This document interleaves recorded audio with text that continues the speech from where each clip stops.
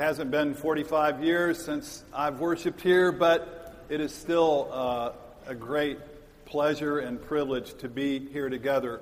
A lot of us are coming and going this summer. The summertime can be a time of transitions in our lives, people changing jobs, changing houses, and other changes in our lives. It's good to have a place to come home to each Sunday, to worship together, to have a community that grounds us in the love of God and the calling of God in our lives. And it is good to be together this morning.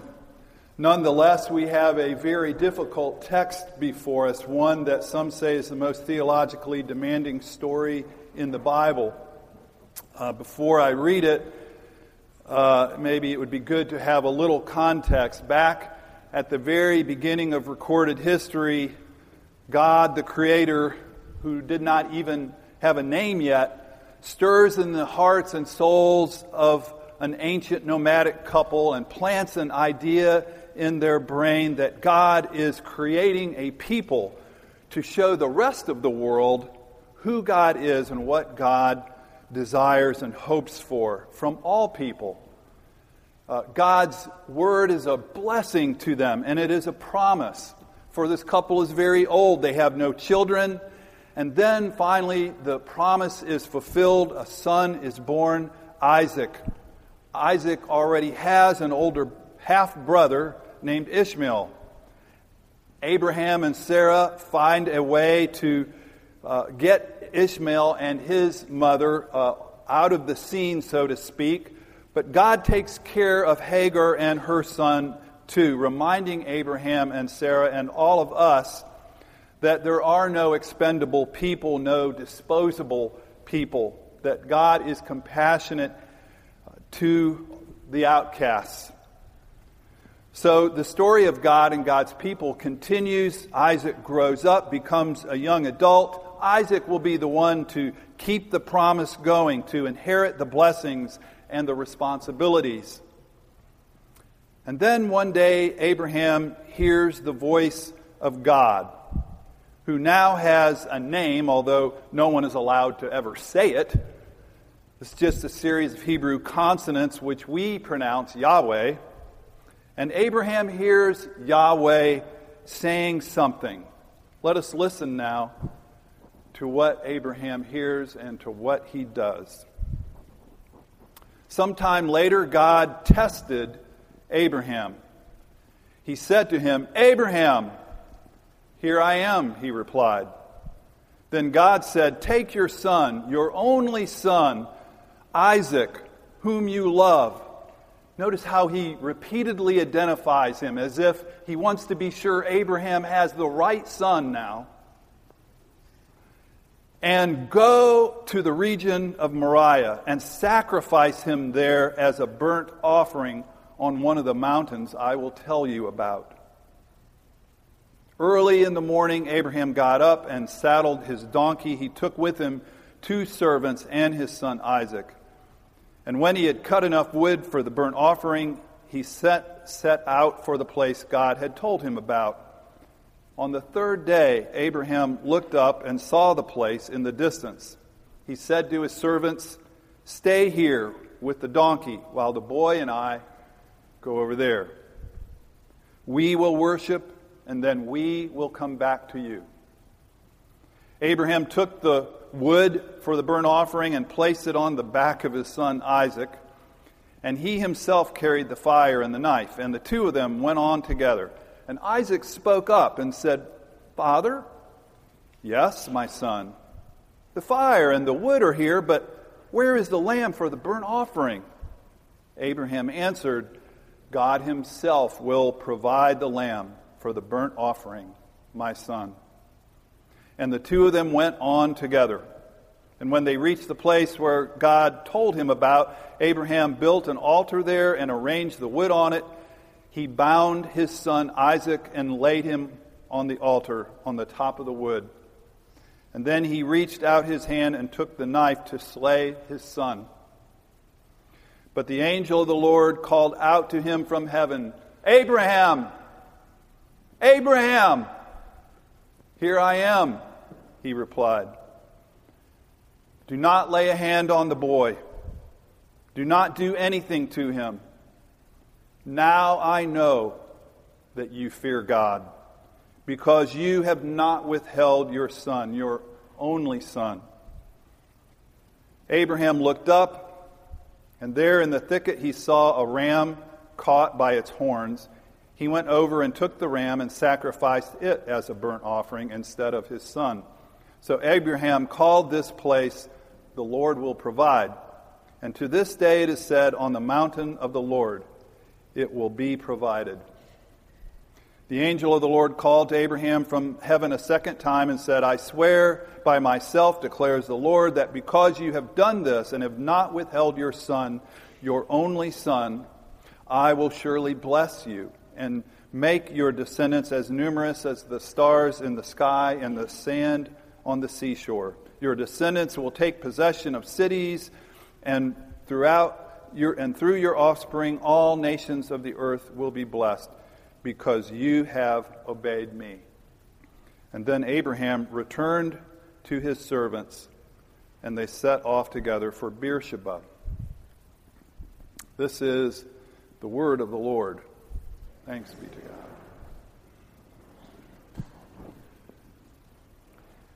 So what is your candidate for the worst moment in American history? Many people, especially younger people, would probably say 9/11. If you are older, you might have other dates in mind, other events.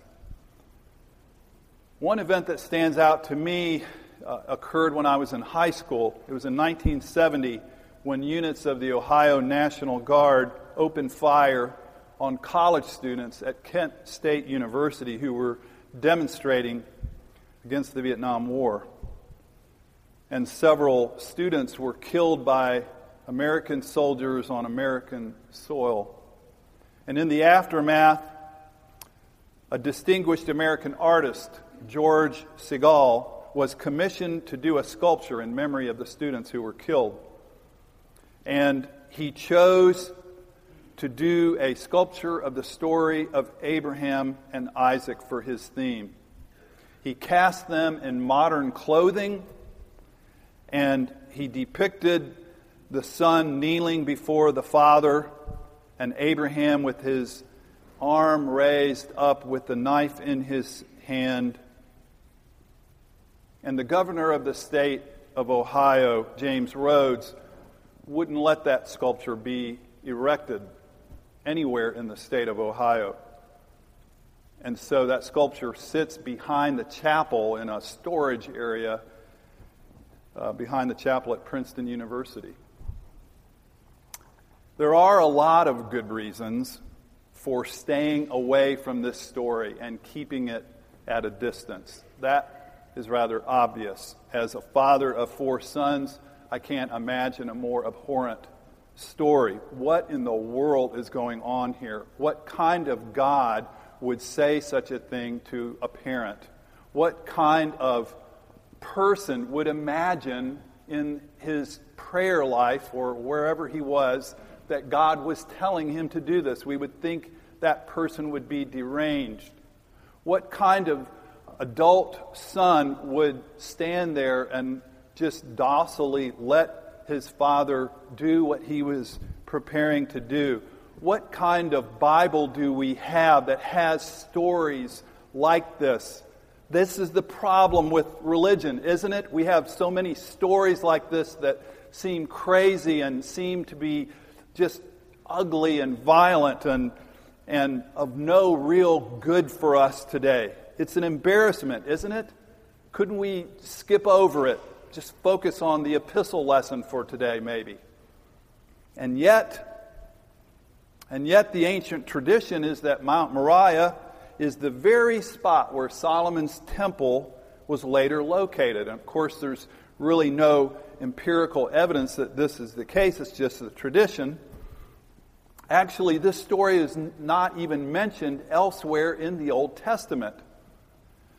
It was not really a part of Jewish piety until just before the time of Christ.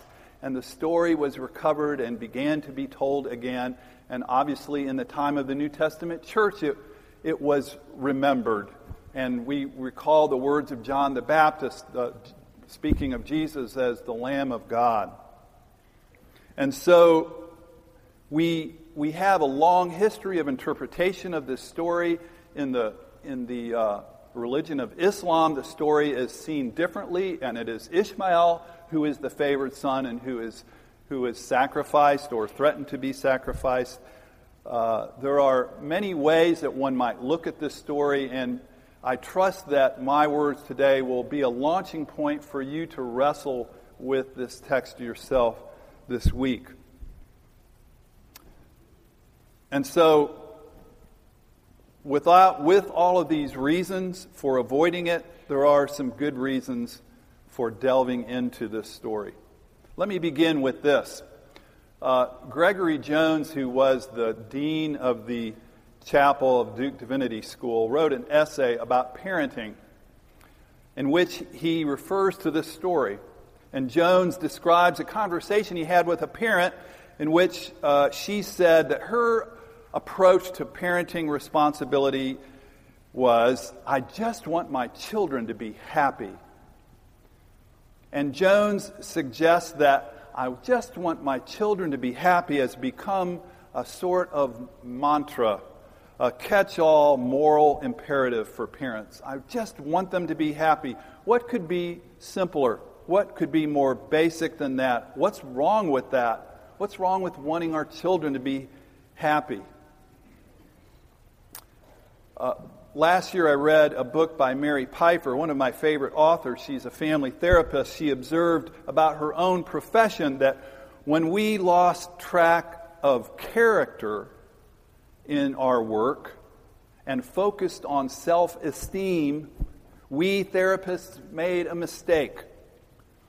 Jennifer Senior has written a best-selling book about parenting, and she has this chapter called Concerned Cultivation, in which she describes such parenting, concerned cultivation, as placing intense labor demands on parents who are exhausted, and their children become exhausted, and the whole process emphasizes individual development at the expense of family welfare.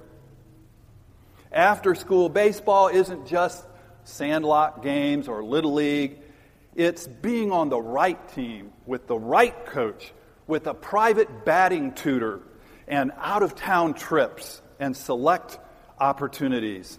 And the summers are now a week-to-week series of immersion experiences and courses and talent-optimizing times. The sole job of parents, it seems, is the physical and financial security of their children, the happiness of their children. In contrast to, I think, my parents' generation, where I know my dad and his siblings were expected to contribute to the welfare of the family. The family needed them to work on the farm or in the family business. And after school or on the weekends or before school, that's exactly what they did. And he raised me with a little bit of that. I remember as a little boy in Ohio being made to get up out of bed on Saturday mornings and pull weeds for his yard. I could not figure out why I had to do that and miss cartoons.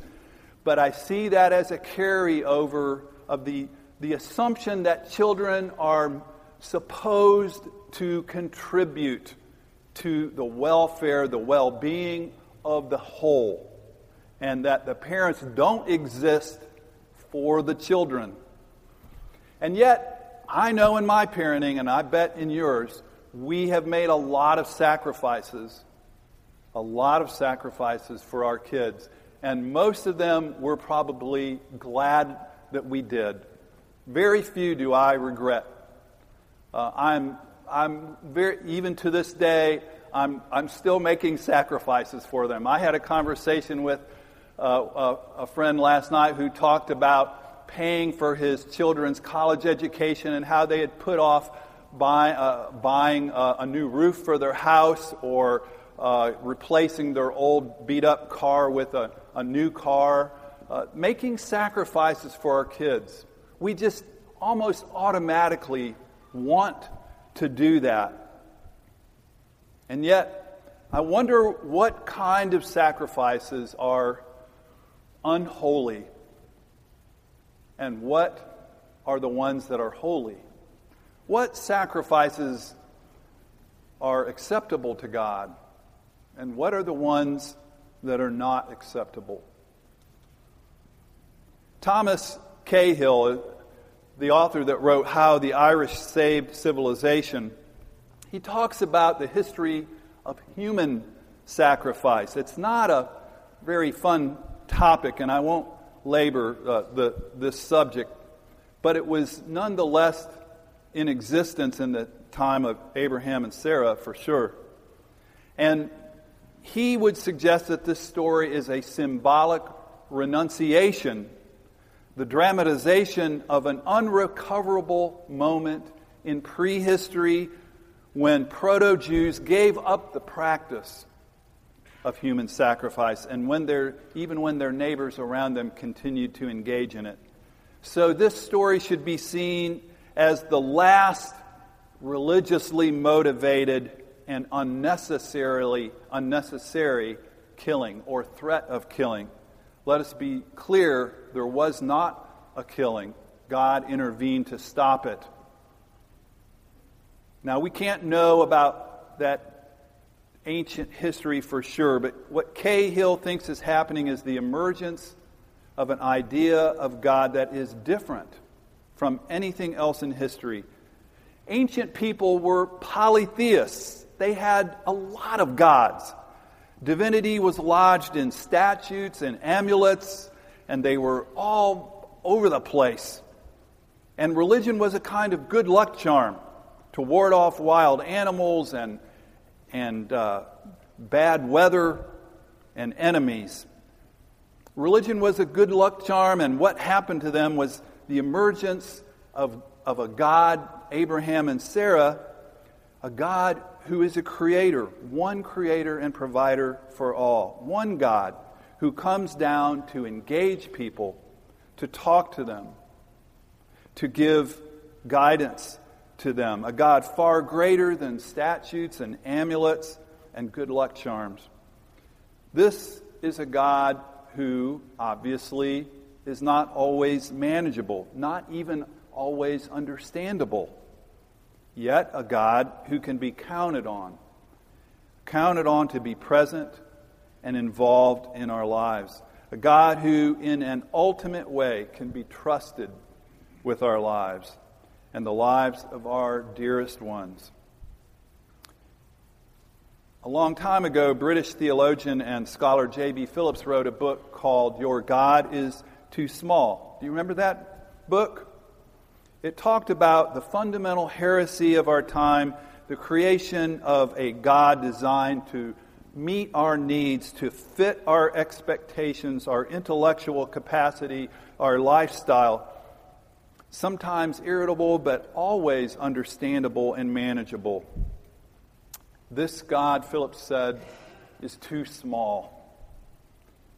And I think it continues to be the case. Someone observed recently that there is an innocuous God of civil religion, a God who wants no more from us than an occasional acknowledgement in public places, maybe the posting of the Ten Commandments on a wall somewhere. No real God of sovereign power and love, but merely our own amulet, a good luck charm to ward off evil, to win elections or wars. Cahill writes, can we open ourselves to something larger, to a God who cannot be always or perhaps ever understood? A God who is beyond our amulets, our scheming. All other gods are figments, projections of human desire. Only this God is worth my life and Isaac's life. There is no other. When Abraham and Isaac learned that day, what they learned that day was that life with God in God's providence and grace is authentic human life, and it calls for something deep from out of us. Some willingness to trust what is most precious to us.